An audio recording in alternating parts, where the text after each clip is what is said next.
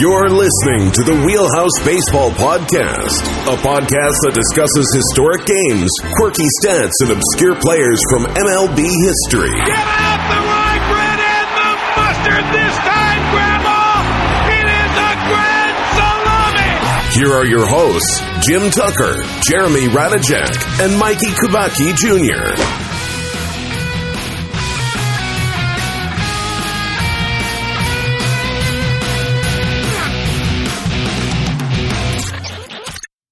What's going on, everybody? Welcome to the Wheelhouse Baseball Podcast. You're listening to episode number 2.5, Season 2, Episode 5. I am your host, Jim Tucker, and I'm joined, as always, to my right, Chicago White Sox fan, Slim Rada, Jeremy Radajek. How we doing? Hey, how we doing tonight? You know what? I am not too grateful for being introduced first on tonight's episode. I feel as if I might be introduced first by default.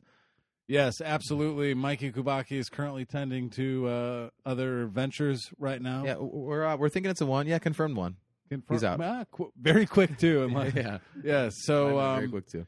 And confirm it was a one. Yeah. Hello, Mikey. Might not be able to confirm a hand wash, though. Yeah, I definitely didn't hit the 20-second CDC recommendation, I'll tell you that. I got hand sanitizer, so we're good. Hand sanitizer. It's good to be back. 2.5. Today, we're going to talk about the most interesting man in baseball that you've probably never heard of. And when we think of interesting characters, names that pop into your head, Bartolo Colon, interesting guy. Fun guy. There's a lot of fun with Bartolo Colon. Yeah. Fan favorite. Yep. Who are some other goofballs, wheelhouse-ish? Look no further than the Wheelhouse Hall of Fame. I was just, he took the words right out of my mouth. Anyone in our Hall of Fame, just about. Yeah. You got the John Rocker types. He was a little out there. Yeah. Craig Counsell. Batting stance alone. Completely just went blank there. Pitcher, Zach Greinke, very oddball. Yeah. Big time. Greg Maddux kind of messed up as a teammate from what we've heard. Yes. Some great stories that have been passed around. So, Mikey stumbled across this article in his research trying to find a worthy candidate for the Wheelhouse Baseball Hall of Fame. Very worthy, but does not meet our very, very stringent requirements. Yeah. One of the main points to our Hall of Fame is the fact that you can't be in other Hall of Fames, baseball-related Hall of Fames. Correct. If Ted Williams was not in Baseball Hall of Fames, he would be a candidate, although he is in a fishing and an aviation Hall of Fame. Those are separate. Correct. But he's kind of a Major League Hall of Famer, so that would, nullify him. This gentleman also can't be in our Wheelhouse Hall of Fame, so instead of giving him 1/3 of an episode, he's getting an entire one because of the career he had.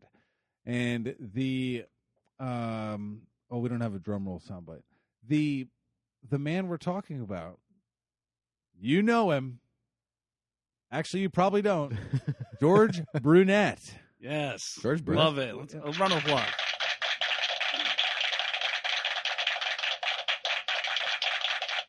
Fascinating article here. The article and most of the content that we're referencing is from an article titled, "He Had a Hall of Fame Pitching Career.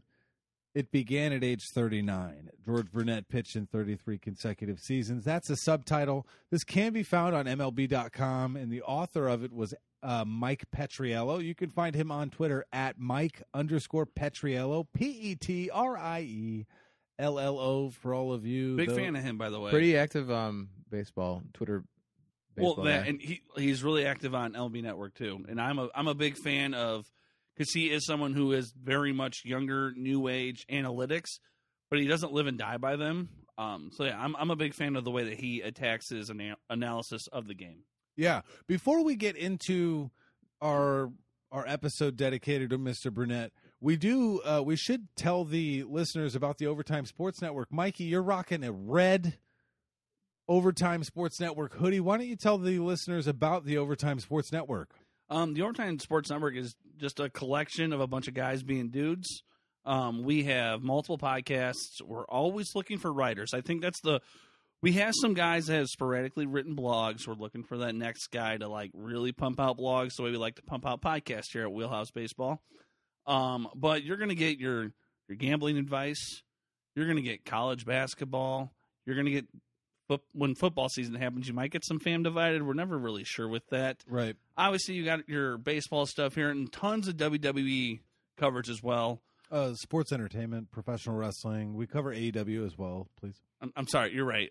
Yes, just the most exciting show in sports entertainment. We actually just hit episode number 50. Kyle Gagliardi, the president of Overtime Sports Network, is the host of that show, and I co-host it. 50 episodes in. Hot on the Mark has really left its mark. Yes, we're trying to leave our mark on the podcast community, but I am thankful that we have hit our stride here with Wheelhouse as well. Find us on Season 2. Twitter. Not us, but Overtime Sports OTSN Network. as a whole, @_OTSN. Yes. And some Wix site with a lot of different types of things. OTSportsnetwork.wixsite.com/OTSN. Yes, that one. Yeah. If you go to that website, here's the news. Okay, go to Twitter @_OTSN. You can also follow them on Instagram, and we're on YouTube. Look for the scoreboard on Twitter @_OTSN. The link to the actual site, the blog where all the podcasts are listed, is on the Twitter bio. There is a merch page. You can get a T-shirt, hoodie. We got to get a Wheelhouse New hoodies shirt. are out now. Yeah, he's wearing them. Confirm you like the gray more than the red. Yes, but the red with not. the logo on it. I do. Yeah. I solely chose red because I have a ton of black and gray in my closet, which kind of blew me away I like when the I red. picked this. I don't mind it. I think the gray is actually that like kind of stonewash gray. I really like that. Yeah. That's the color I went with the Overtime Sports Network Happy Hour T-shirt that I got. Which, by the way, those T-shirts they feel great, but that particular logo, love it. Yeah, the T-shirts are nice, no doubt. Yeah, we definitely could use some Wheelhouse. Got to get a Wheelhouse Dry fit though. Let's upgrade. We're not actually in control of that. So. Okay. All right. But we can probably make some Wheelhouse stuff happen. So, let's talk about George Brunette. Mikey, would you like me to steer the ship? Would you like to steer the ship? Drive us, baby. Okay. All aboard. Choo-choo, mother truckers. We're on our way. Now, I'm going to just read the opening paragraph, okay? It says, the most interesting player you've never heard of pitched in at least 33 consecutive professional seasons from 1953 to 1985. And that's just what we can verify. He holds a share of the Major League record for most uniform numbers worn and a share of the Angels record for most losses in a season. He owns the minor league record for most strikeouts. He's a member of the Mexican League Hall of Fame. This is all just barely scraping the surface of an incredible baseball life. Mikey originally pitched this idea a few weeks back, and we're like, I don't know. But once you get into the article, you say what a lot. Like, what? A lot of weird stuff with this guy's life. Yes. And it's crazy to think that one of my favorites is actually, it would be the very next sentence if you're reading this article. I think this alone is just kind of wild. He threw 2 no-hitters in his career 21 years apart. Yes. Most people don't even pitch 21 years. Most people don't pitch 21 years. Most people don't throw 2 professional no-hitters. He was once signed by the Philadelphia A's, but he also pitched as recently as the Reagan administration, a career span that roughly coincides with the 2 time period settings of Back to the Future. Yes. So there's some good and there's some kind of historically bad as well. One instance of that, Jeremy, he once issued 5 bases loaded walks and a hit by pitch. All part of like one of the worst statistical innings In a single inning. pitching-wise. Correct, yes. Probably the worst inning in Major League history. Well, he was brought in with the bases loaded though, so we got to. Okay, so he didn't load the bases. Yeah, up, we so. got. But he also didn't do a whole lot to get out of that jam either. Didn't do a lot of unloading the bases. Correct. He's also the victim of a tough stretch here. This one was, again, this is one of those what moments. He spent over a month in the minors, pitching over 50 innings over that month without his team scoring a run for him while he was pitching. 50 consecutive innings. So the Jose Quintana of the olden days. 0 run support. I'm kind of the opposite of that in college. I pitched 50 innings in a month. And the miraculous thing was that they let me in for all those 50 innings while giving up a run in each of those 50 innings, probably. Consistent, though. Yeah. You know what you're going to get. Yeah. 2-0 changeups, letter high. We'll see them all. As a rookie, after being escorted to the mound in a pink Lincoln Continental, which is a baller move, he faced Ted Williams and didn't realize he was pitching to Ted Williams. And I was actually blown away by that. Like that was because that was his boyhood idol. Like, How do you not know? You got to know. See, you don't catch any winner That's of one that. of those conjecture things after the fact. It's like, oh, I didn't even know. Oh, that was Ted Williams. Yeah. What did I? Oh, okay. Like if Mark Burley's pitching me in the minor leagues, I'm gonna know it's Mark Burley.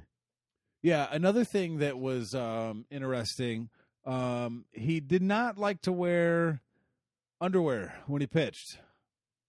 And he still has kids or had kids. Yeah, and he didn't like to wear a protective cup. Now, this is a place that I would like to discuss. As an infielder, did you wear a cup in college? I did. Yep. You did? As a first baseman, yeah. Yeah. I Corner. did not wear a cup as a pitcher. I felt like it Ballsy move. Literally, Yeah. Ballsy.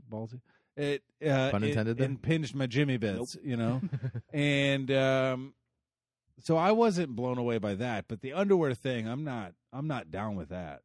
I can confirm that my entire sophomore year of college, every single tournament that we bowled, did not wear underwear. Plumber's crack abound. No. Big belt guy, shirt tucked in still, pants at a respectable level. Has this little story here appeared on a previous podcast? I feel like it has.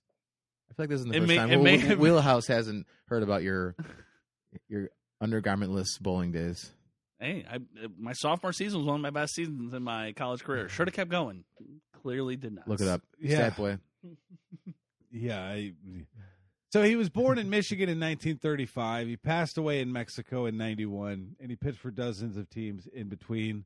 Mike Petriello goes on to list a number of bullet points here, significant things, and that's going to be the bulk of this podcast, kind of unloading each bullet point, talking through and giving our analysis. I will link to the article in our show notes and or Twitter as well, so you can check out the article and get some of the details that we're going to skim over. 9 headlines in total, so we'll spend a couple minutes on each, and then we'll have a good day. Number 1, he pitched for at least 33 consecutive seasons. 33 consecutive seasons, sorry. Yes. That is every year pitching professionally for more than our entire lives. And just to compare, Nolan Ryan is is the person that everyone talks about in baseball lore. Is the guy that pitched for however long, like just never. I thought it was Jamie Moyer. I mean, effectively. All right, that's fair. And Nolan Ryan pitched, I think, 27 seasons. Yeah, I will confirm this here shortly, but yeah, Nolan Ryan was kind of the standard for performance into his older years and longevity. This guy's gotten beat by 6. Yeah. 6 years, not 6 innings, and again 6 appearances, 6 seasons. That's 33 that they know for sure in a row. Nolan Ryan was 27 years in a row. No, not in a row. 66, skip 67. 27 total, though. Yeah. Brunette was originally signed by his hometown Dodgers in 1953. He never pitched in the bigs for the Tigers, though. He was cut after 3 minor league seasons. Brunette goes on to quote, "You always get a little more fired up for the team that signed you," in reference to facing the Tigers on other teams. Yes. He caught on with the Philadelphia Athletics farm system just before they moved to Kansas City. He made his major league debut September 14th, 1956. That's the one I really like because not only does this have to be early on or a long time ago for the Athletics to still be in Philadelphia, completely forgot that they had a stint in Kansas City before Oakland. I completely forgot all about that. Yeah. That's bonkers. Was that what the Kansas City Monarchs were, or was that something different? I feel like that was NBA. It might be. Why does that? The Monarchs were a Negro League team. Okay. Okay. Yeah. But Monarchs was a Kansas City baseball franchise. So what? They were not associated with the. Yep. Tucker nailed it. Negro Leagues. Boom. This began an odyssey for him through literally dozens of teams, from Shelby, North Carolina to Seminole, Oklahoma to Hawaii and all the way back again. So, after parts of 4 seasons with the A's between 56 and 60, Brunette saw big league time with the Braves, the Milwaukee Braves, the Houston Colt 45s. Bring that name back.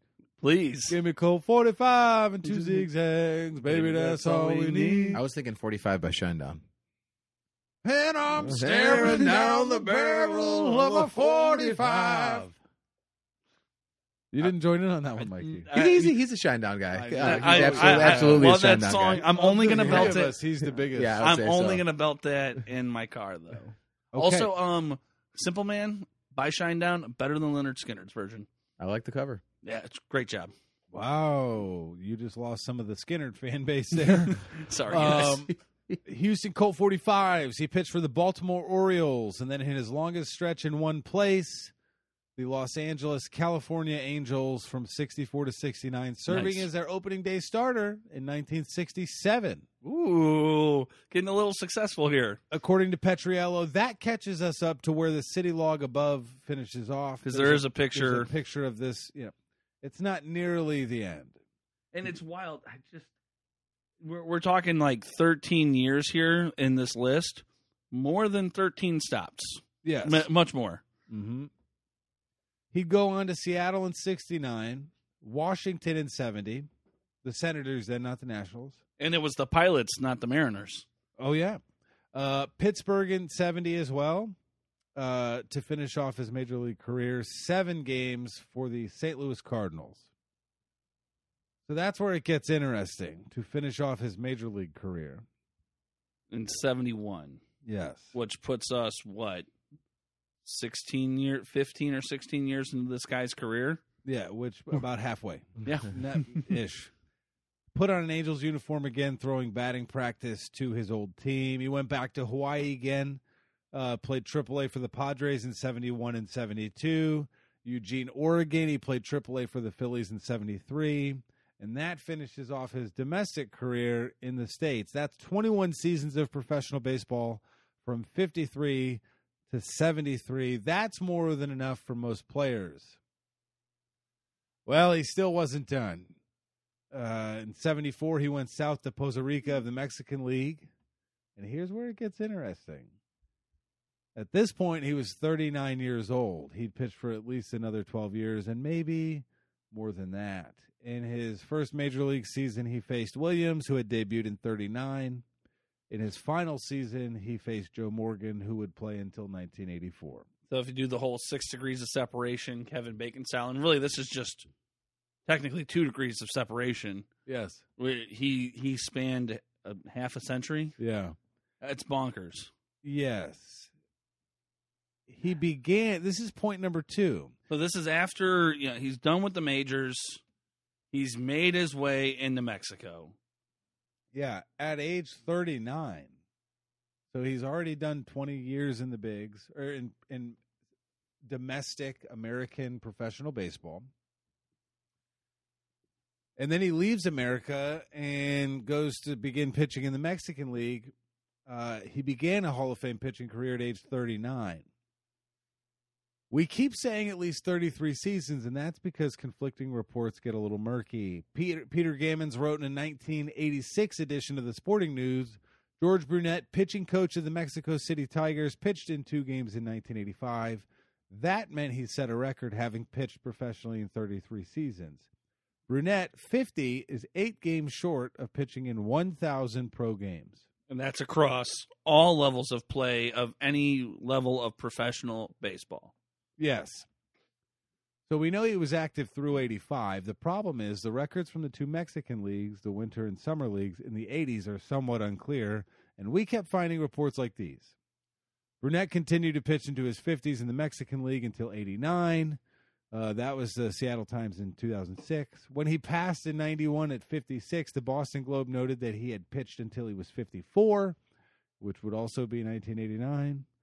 We know that he got into those 2 games in 85, moonlighting from his job as the pitching coach, but we can't find any actual game logs or stats to support that he also pitched from 86 to 89.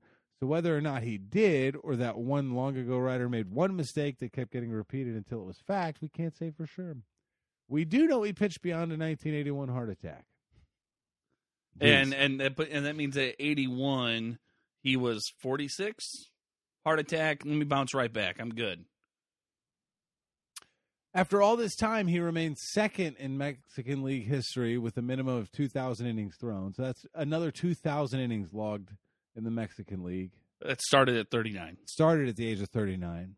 2.66 ERA, and he was second in shutouts. He threw 55 shutouts. I can confirm that is low.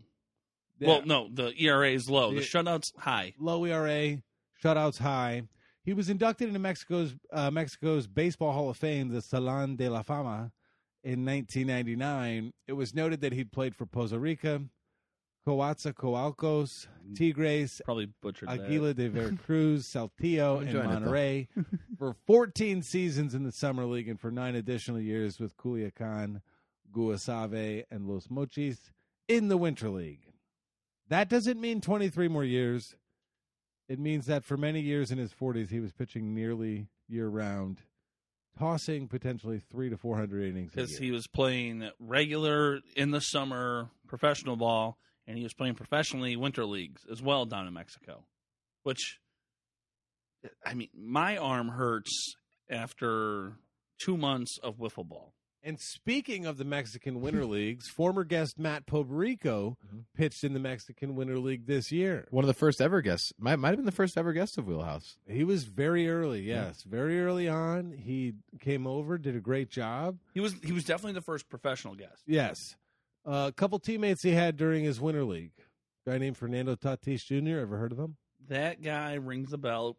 Very rich. Robinson Cano, ever heard of him? Cheater, but yeah, he was good. So he played. Poberico has played in the Mexican League as well. I would argue, not nearly as impressive as a resume as George Brunette. Yet.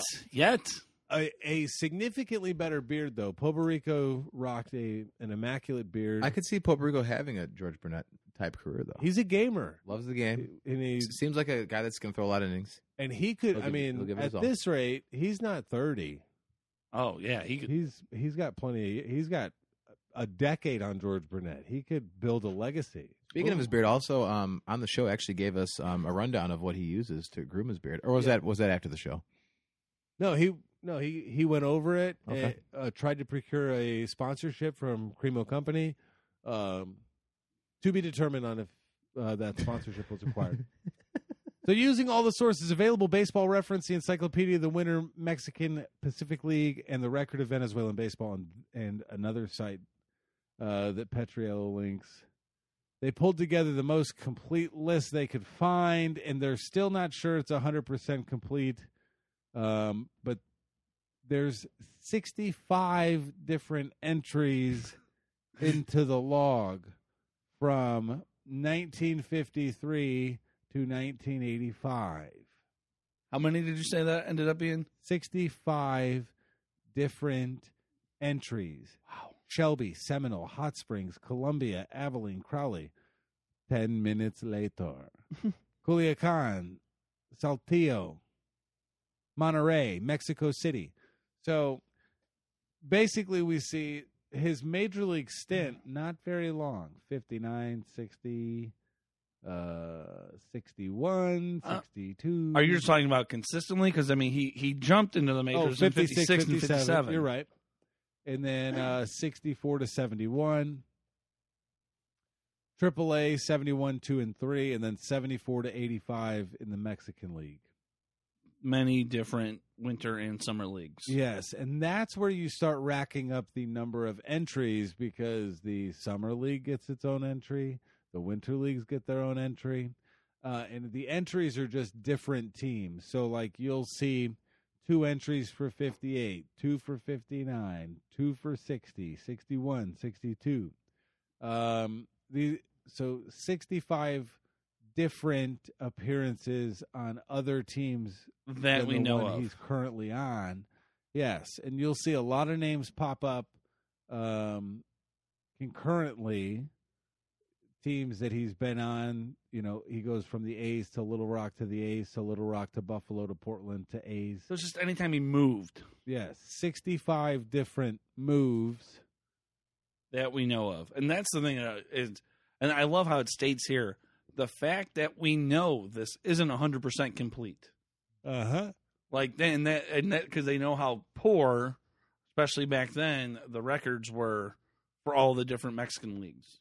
Especially the winter league. And how do more people not know about this guy? How did we not know about this guy until this podcast? I'm telling you, I came across this article. This was published in December of 2020. Yeah, this past December, and I just happened to come across it, and I read it, and I was just like, wow, that's wheelhouse, baby. Yeah. The thing that's remarkable, the Hall of Fame career came in the Mexican League, so that's why.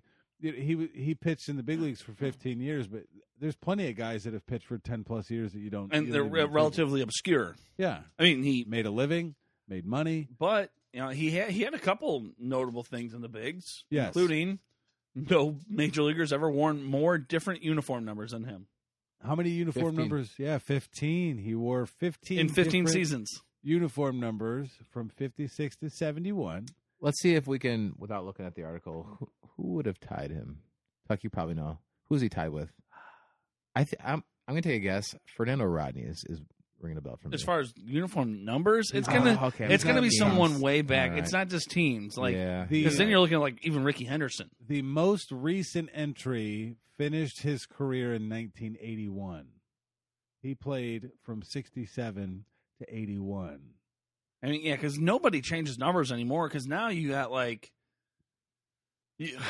when a star switches teams, you got that star like if someone already has his uniform number, he like buys him some fat Rolex and says, "Hey, I'll cover your meals for a year." I will give you the list, and I don't. Starting off with this gentleman who wore 13 unique different numbers, we got Bobo Newsom. He said, "Bo." And that's it. Okay. Another gentleman at 13, Juan Pizarro. Juan Pierre? Nope. George's brother, Ken Brett. Ooh, okay. I don't know if they're actually brothers. Wait, George Brett's brother or George Burnett's brother? It would be George Brett's brother. Okay. George Brett, George Burnett. And then there is one other person that has worn 15 different numbers. That's Bob Miller. It's the most basic default name. Oh, Bob Miller, of course. Yes. How many? While we're on this topic, how many different uniform numbers has Mike Fiers worn in his career? Ooh, that's a good question for Google Man over here. Kubaka's going to find that. Give me just a moment. I was just trying to find a way to get him in this episode. I didn't force it by any means, obviously. All right, so let's play this game. How many different uniform numbers do you think Mike Fiers has had? 3. It's actually 4. Wrong. 1. According to Baseball Reference, it is 3. Oh. He has worn 64. Don't give me the look. He gave me a conceited look. Like I didn't guess. He is a self-proclaimed Mike Fiers fanboy. So we all are, though. Not as much as you. Unofficial, official Mike Fiers podcast. Yes. He was number 64, number 54, and then one number he's worn at 3 different stops. What number is that? I don't even know his number. 50. Yep, there it is. Oh. Nailed it. I don't know how. Who are you? I'm kind of trying to figure this out. Yes.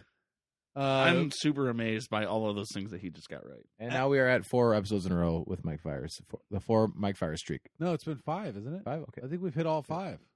Okay, the brawls, this one, when you said qualifiers, that episode. and there was one more. Is that Mike Fiers? I think that was the Hall of Fame episode because you said Hall of Fame qualifiers. Mike Fiers. Yes. And so it began. Oh, but that was episode 2. What was episode 1?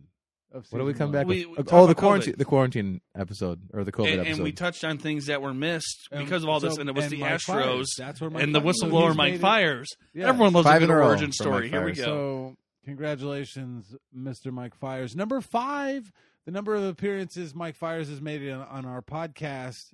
Not a number that George Brunette has worn, but he has worn number 4 as a pitcher, which is interesting. He wore number 9, and then I don't see a lot of single-digit pitchers. Why is that? No, it's like you kind of give them to the infielders. The infielders are the smaller.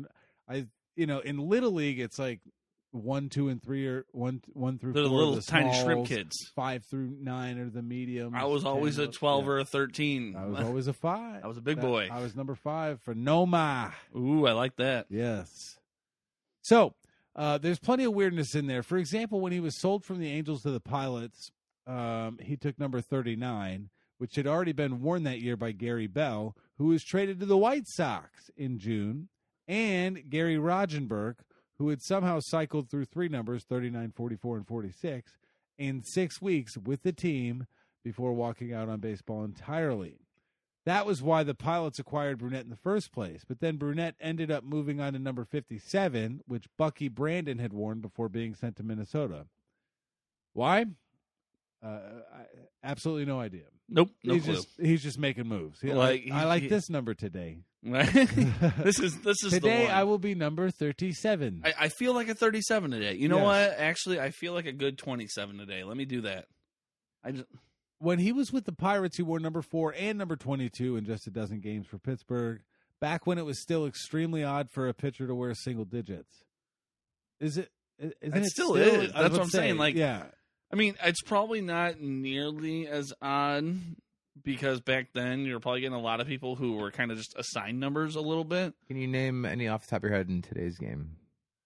Carl Edwards, I thought. No, Carl Edwards used to, like, before he hit the majors. Yeah, I don't know, and he specifically said that he changed his number because he's already thin enough and it made him look thinner. Having a single digit on his back rather than 2. Who? Carl Edwards. Carl Edwards Jr. He pitched for the Cubs. Oh, yeah. Now of the Mariners. I'm trying to think. I don't. Off the top of my head, I'm not picturing anything. Yeah. No, nothing sticks out to me because again, that's not a thing. That's. Yep. Nope. Weird. Still weird. Number 4 on the list of George Brunette. He was part of maybe the worst inning of all time. Now, I witnessed Rat might have witnessed the worst inning in collegiate baseball history. Most runs scored in an inning.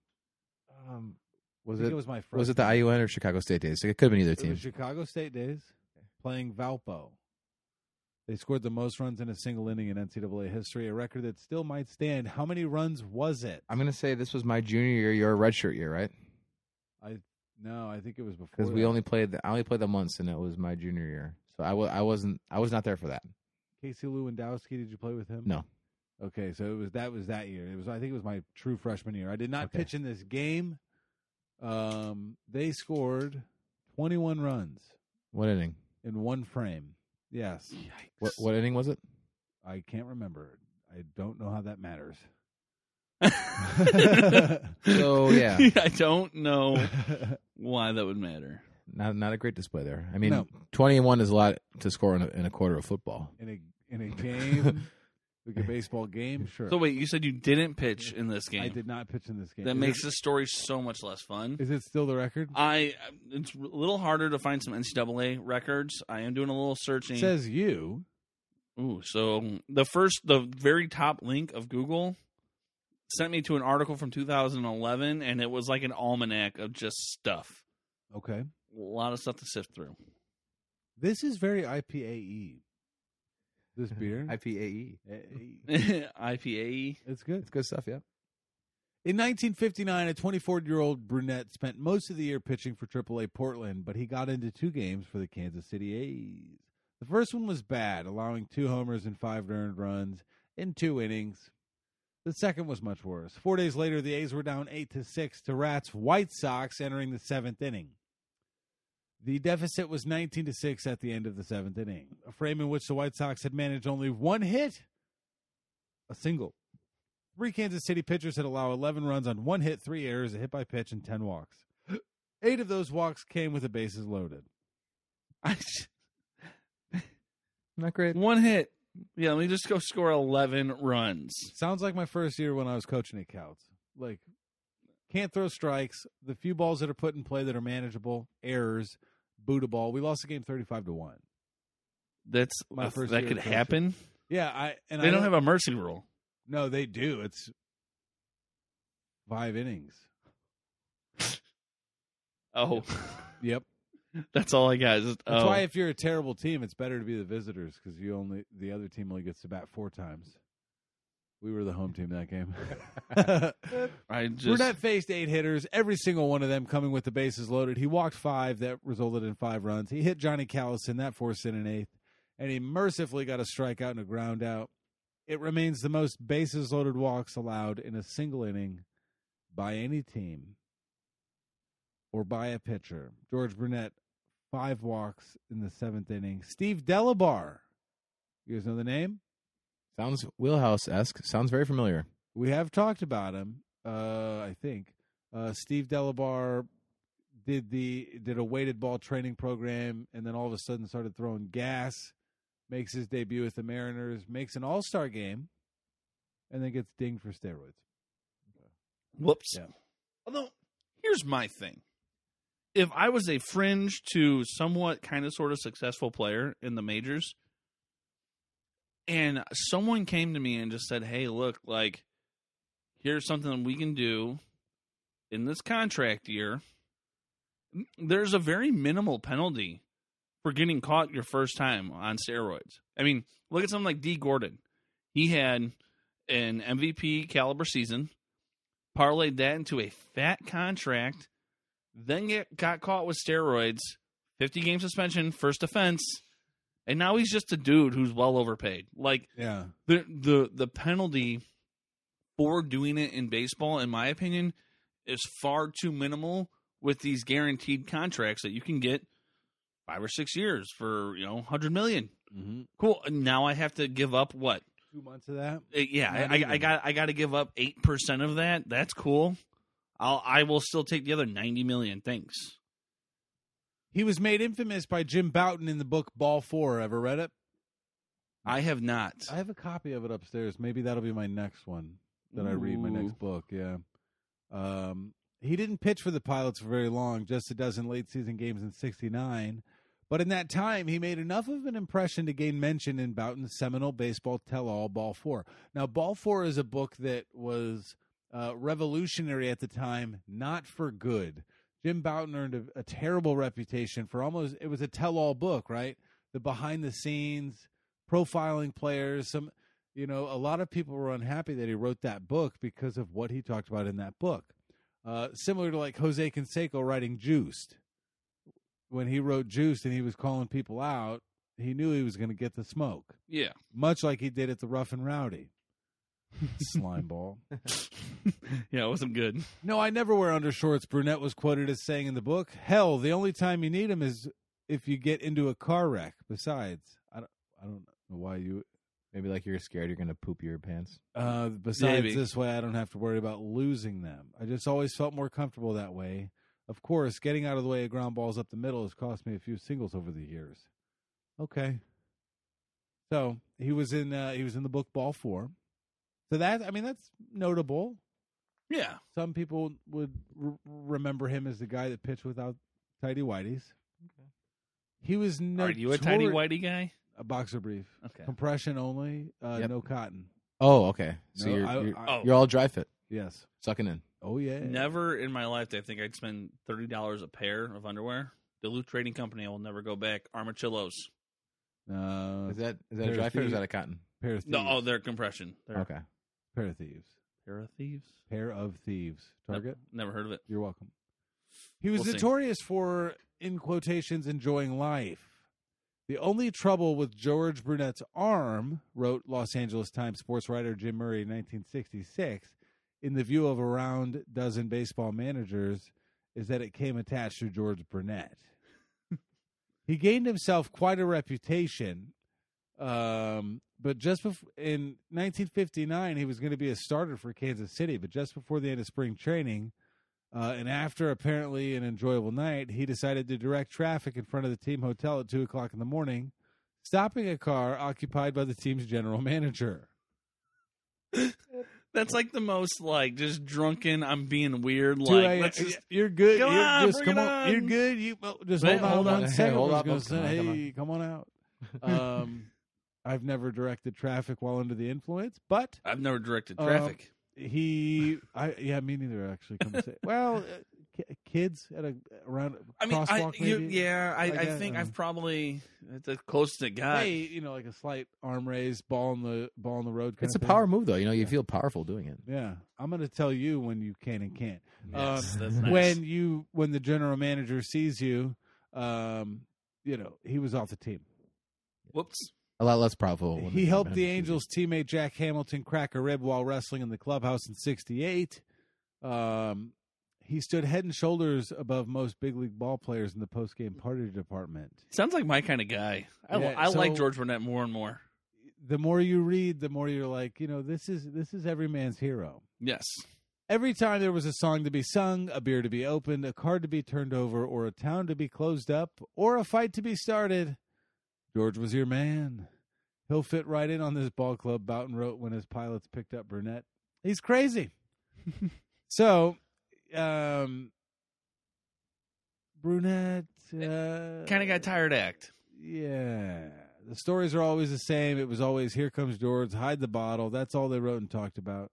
It was either that or my weight. Even last year, even in L.A. and Anaheim, there were columns which embarrassed my wife and myself. I'm really a little disgusted with that whole bit. So that was a comment from George Burnett in regards to his time as a ball player. So anything to add to that? Still sounds like my kind of guy. Sounds like a fun time. Yeah. Sounds like Herman Munster from the Munsters. I'm not familiar enough with. I mean, I know who Herman Munster is, but that is about Just it. a guy that's bigger than everyone else. Just he's stronger and That's he's the just dad. Social Then, cueing. Yeah, right? the dad, Yeah, yeah. social cueing, not the best. yeah, kinda very goofy, dorky. You know who I'm gooberish, talking about, right? Yeah. Mhm. Fester, Uncle Fester. Turns That out. is that the Munsters? No, that's the Adams family. Adam's family, yeah. but very close to the Munsters. close-ish, yeah. it's Okay, same Guess. ballpark. Then Also I- spooky. Then I actually think that who I pictured was probably the dad from the Adams Family. Then Speaking of spooky, Jeepers Creepers 4. assistant principal walked in while I was playing Jeepers Creepers over the speaker. Ooh. Jeepers Creepers. Oh, the Billie Holiday song. Where'd you get those peepers? Yeah. And speaking of which, Jeepers Creepers 4 was announced. It's actually already been filmed. oh, It's filmed in December and January, and it's Wow. coming out in the fall. It's already been filmed. I'm in. Yeah. Oh, Not- yeah. not a I'm spooky at movie the first guy. first showing. Well, we might, depending on where the pandemic sits, we might rent a private theater. Ooh, Ooh, now we're talking. I'm in. I'll send Spencer. He's in on spooky movies. You'll come. I got an idea for Out. you. Hard pass. Saturday afternoon matinee, Jeepers Creepers 4, and then off to Niles Haunted House after. Couldn't be more out. You're the worst. Come on. I this Worst. Name a Mike that's worse at Haunted House. Mikey Wilson, Michael Bucket. I don't know, but he's trying to act like he's not a fan of Halloween stuff. He's not a fan of Shinedown. I never said I was he's not. putting I out a big literally facade here. I pulled out. But he was I the one pulled out- person that didn't sing 45, and that's You the know- song he's probably listened to 6 times today. Yeah. Cannot confirm that. Every time he steps on the scale and it doesn't budge the way he wants to. And I'm staring down the barrel of a 45. Yeah. Of the three of us, he's the biggest Shinedown guy. Well, and he's on this fit kick. He's lifting weights. He's losing weight. And then all of a sudden, he's not the guy we thought he was. Season 2. We're in season It's a 2. different- It's a different mic. Yeah. I got nothing. It just nope, nothing. You know what you do have? Probably a higher batting average than George Burnett. Hope maybe His was 89. not good. .089. Remarkably low batting average.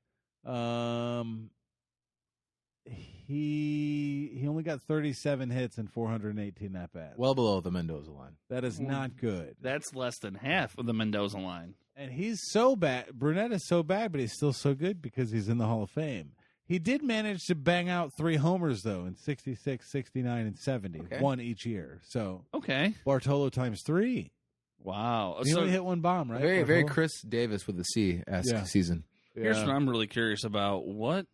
So I John Lester set a pretty poor batting record for futility.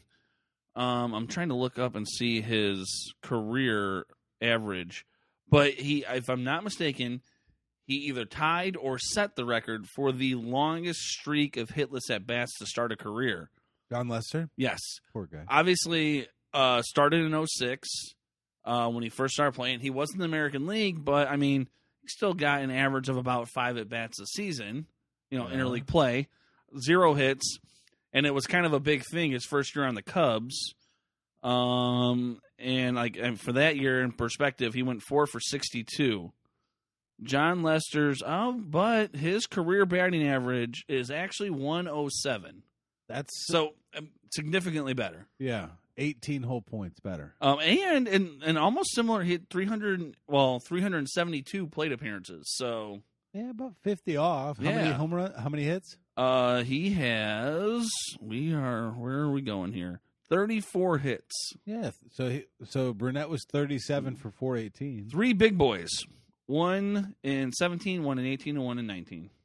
Oh, one each year. Yeah, not last year. No pitchers batted. Universal DH. They're not bringing that back this year? No, they aren't. And from what I understand, it just hasn't been voted on. Vote on it. That's what I'm saying. And don't get me wrong. It's always nice to watch a pitcher hit a home run. Like, it was great for those couple of years where Madison Bumgarner was, like, just hitting tanks left and right. But they're bringing back the extra inning run on second rule. I'm okay with that in the regular season. Come on. I really am. In a grind of 162, I'm okay with that in the regular season. No, give me one extra inning and a timed home run derby. I probably would like That's that more. it. That would be better. What is the most fun part of an NHL game? Well, the shootout. so They then here- like it. Then here's my question. All right. So you're already playing 9 innings. Why are you even playing that extra inning at that point? Just to, Straight into the home run derby. I'm fine with that. I got yelled at when I brought it up. I think Rat said, "Wait, no more extra innings. What? You hate fun?" I'm old school. I just play the game out. But just to confirm, that's just solely regular season. Yeah, absolutely. Oh, yeah, not in the playoffs. absolutely. How do you handle All-Star game? What do you mean? If it's a tie game, are we doing still home run derby? Yes. Probably even more so. Yes. And maybe More, better, more, longer rounds. More people. Juicier baseballs. Yes. corked aluminum bats. Yes. Give them the big barrel college bats that these guys are hitting tanks with. Yeah. No, give them the BESR bats from 06. Ooh. Before they went to Pinky BB Core. Boys. Yeah. The BB Core ones, the BESR bats, they'd be launching to the moon. They'd be hitting 600. them out of Marlins Park. Like out through it. Yes. Okay, all right, that's fair. But yeah, no, Universal DH, good. I agree. 2 more points here for Mr. Brunette, and we're out of him. He never pitched for the Red Sox, but he did have a hand in the Red Sox 1967 Impossible Dream season. Kubaki, do you know how? I not readily off the top of my head, no. So he did not pitch for the Red Sox during their season, but he helped them get where they needed to go. In 1967, the Red Sox were coming off of 8 straight losing seasons. They were shockingly competitive that year, though, in 67. On the first day of September, they had the best record in the American League. The Twins, Tigers, and White Sox were all within 2.5 games over in the Central. On the final weekend of the season, the Red Sox and Tigers were each 1 game behind of the Twins, with Boston and Minnesota facing off in a 2-game season-ending set at Fenway Park. The Red Sox won both games to top the Twins, but the Tigers won the first game of a final day doubleheader with the Angels. If they won the second game, they'd have tied the Red Sox, forcing a 1-game tiebreaker, which in those pre-division days meant a ticket to the World Series. Okay, so they didn't have the format quite yet. Yeah. California starter Ricky Clark lasted only 5 outs, but the Angels had built an 8-3 lead entering the 7th. Jim McLaughlin gave up 2 Sam runs McLaughlin? to make it. Nice. Made it 8-5. So they brought in the closer Minnie Rojas, who'd had 27 saves that year. After escaping the 7th and pitching a scoreless 8th, he allowed a double and a walk to start the 9th, putting the tying run at the plate with no outs.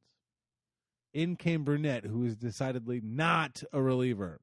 He'd started opening day and would throw 250 innings that year. Still, he made a habit of harassing his hometown team over the years, the Tigers. In 162 and 2/3 innings against the Tigers, he posted a 3.60 ERA. So, basic's Harassing? like he was like harassing him. 3.6 ERA, that's not bad.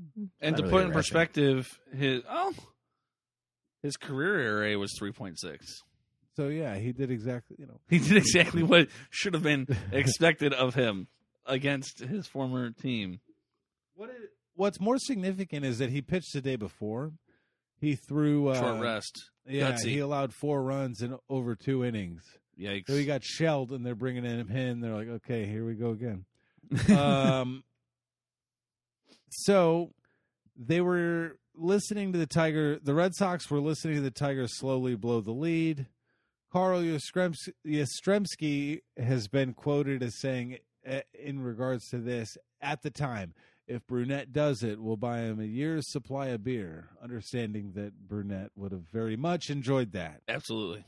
Brunette managed to induce a fly ball and a double play, ending the game, sending Boston onto the Fall Classic for the first time in over 20 years. He collected his 4th and final career save on that day as well, and he did that while suffering from pneumonia. So he's a grinder guy. So, Michael Jordan flu game, Work George hard. Burnett Yes. pneumonia game. Yes. Like, you can't talk about one without the other. And that's another reason why it's so remarkable. We have, because they do go, they are so hand in hand. Yeah. That people tend to forget the Brunette pneumonia game. Yeah. Which is wild. I mean, that's not a guy I'm mad about bringing in at the end of the game. Like, that, out of all the guys that might be able to just get those outs when no one else expects it, Confidence that's the meter guy. not that high though. He got shellacked the day before. But But that's exactly the reason why you're going to bring him in the next day. Yeah, Well, pre-pneumonia and mid-pneumonia, not the same thing. No. Pre-pneumonia, like you're dealing with the onset of it. He was in the thick of it at that he point. had already, his 24 body is hours later. adjusted. Yeah. Mentally, he was there now. Yeah, I know And- how to deal with pneumonia and get guys out. Honestly, this guy who was willing to get drunk before opening day and direct traffic outside his hotel at 2 a.m. doesn't sound like a guy who's lacking the confidence. Well, find a better day to celebrate opening day. Right? Like, who cares if you're about to be a starting pitcher on that team? Just, let's go. He was excited for it too. No word on if Yastrzemski ever got him that year's worth of beer though. Sounds like he didn't need the help. Yeah. So, the last and final report, number 9, he reportedly almost made it back to the majors at age 47. This would have been like the perfect swan song for this goofy career. Yes. He told Sports Illustrated in 1980 that I know I can pitch 2 or 3 innings at a time up there, and openly musing that he might go back to Anaheim and ask then Angels manager Jim Fregosi, who had been Brunette's teammate during his Angels stint back in the 60s, for a workout. He never did return to the Angels or any other major league team, but Peter Gammons reported in March 13th of 83 he might have come closer than you would have thought. The Angels' new Caribbean scout is George Brunette, Gammons wrote, but more interesting, when they purchased Louis Tiant last August, they almost bought the then 47-year-old Brunette instead. They probably made a good choice with Louis Tiant. I believe he was decent. Tiant, most famously for his time with Cleveland and Boston, finished his career at age 41 with 6 late-season games for the 82 Angels. That could have been Brunette. Maybe looking back, it should have been. It would have been the perfect capper to an extraordinary career. And then he actually went on to go continue to pitch another 3 to 8. It's kind of, shoddy there, but 3 to 8 more years Yes. in Mexico. Once again, this article was written by Mike Petriello. He's an analyst for MLB.com, and he's also the host of the Ballpark Dimensions podcast, which if this article is something that stoked your fires as it did for us, is that Mike Fires? You might want to check out the Ballpark Dimensions podcast as well. But, man, George Brunette, a guy. Yes. Mr. Longevity. Yeah. I'm glad that just you reading this article, you enjoyed it as much as I did. Because like I said, I happened to cross it because I get these MLB push notifications on my phone that I have never cared to turn off, but I also almost never care to click on them. Yeah. And it was literally the Hall of Fame pitching career began at age 39. I'm like, What? odd. Yeah. This good fodder. And I read it. And I'm like, wow, that's wheelhouse. Well, and this style of podcast too, just going over the information that has been so meticulously brought together by someone else, Yes. and offering our commentary to it too. It made our job easier. We would not have done as thorough of a job as someone who's fully employed to do something of that nature. But like I said, Petriello did a good job. I just want to make sure that it's clear that we're not claiming to write the story. Nope. But we will gladly comment and give our thoughts on it. And we're gonna have to go on DHgate and see if they got any brunette jerseys. You know what I mean? Let's go. If not, they always have that custom, like you can just put whatever name you want. But now here's the question: what number are you taking? Yeah, you gotta. What jersey? What team? What number? It's going to be an expensive if you try to cop one of it. There's 15 different numbers on different jerseys. And as far as major league teams, what are we at? 8? 8 bunch teams? of them. Yeah, I don't know. I can't even. I believe it was 8, but yeah, regardless, lots. You only have to buy one Mike Fiers jersey though. Hey-o. You could buy his old numbers, but Mike Fiers jersey. If you bought one off DHgate, what team you going with?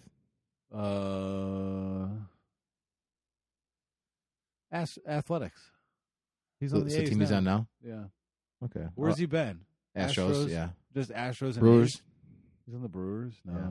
He was. I'm definitely not taking the Brewers jersey. Athletics. I'm going with an A's jersey. I think I want Athletics because it symbolizes his desire to leave. Yeah. Astros. Yeah. You know what? I'm going to take the brief one season stint with the Detroit Tigers. I forgot he was over there too. For Fiers? Yeah. And for George Burnett. Well, that's what we need to do when the A's come to town. We all need to go in our different Fiers jerseys. Ooh. There we go. Astros jersey, an A's jersey. I'm 100% in. He will. That's a day at the ballpark. He will have to come talk to us. Well, I mean, I don't know if Jeremy was really. And we could have him and I pull some strings. I don't think. of course. Yeah. I don't think Jeremy's actually capable of doing something like this. Me and you are, though. Goofy facial hair. Fiers has done that before.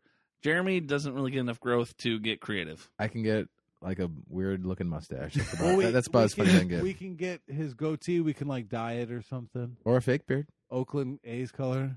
Yeah. Or we can rock a fake beard. Yeah. Oh, and just to answer the question, hey, Scott Spezio hardly had any facial hair, but he had a little bit on the chin, and he dyed it red, so it was goofy facial hair. Okay, I could do that. You go. Okay. Yeah. To take George Burnett, if you want the full collection of George Burnett jerseys, Yes. numbers and teams, you would need 18 different George Burnett jerseys to cover all numbers and all of his stops. Okay. So That's a lot. That's just major leagues?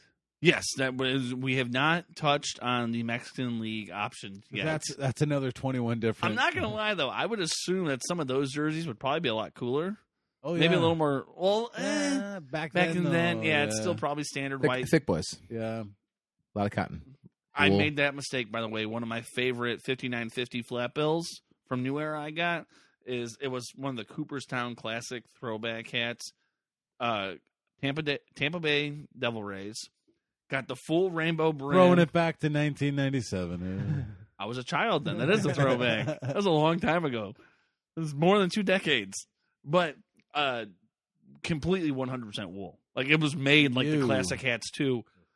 Great hat, spring and fall. Yeah. Not a good summer hat. I could see We that. got the sweat line coming in. Oh yeah, not good. Not a good summer hat. All right, everybody. Next week, we're going to be covering a topic that we will find out about the day before we record. And we're looking forward to mentioning Mike Fiers for the 6th podcast in a row. Once again, thank you for listening to the Wheelhouse Baseball Podcast.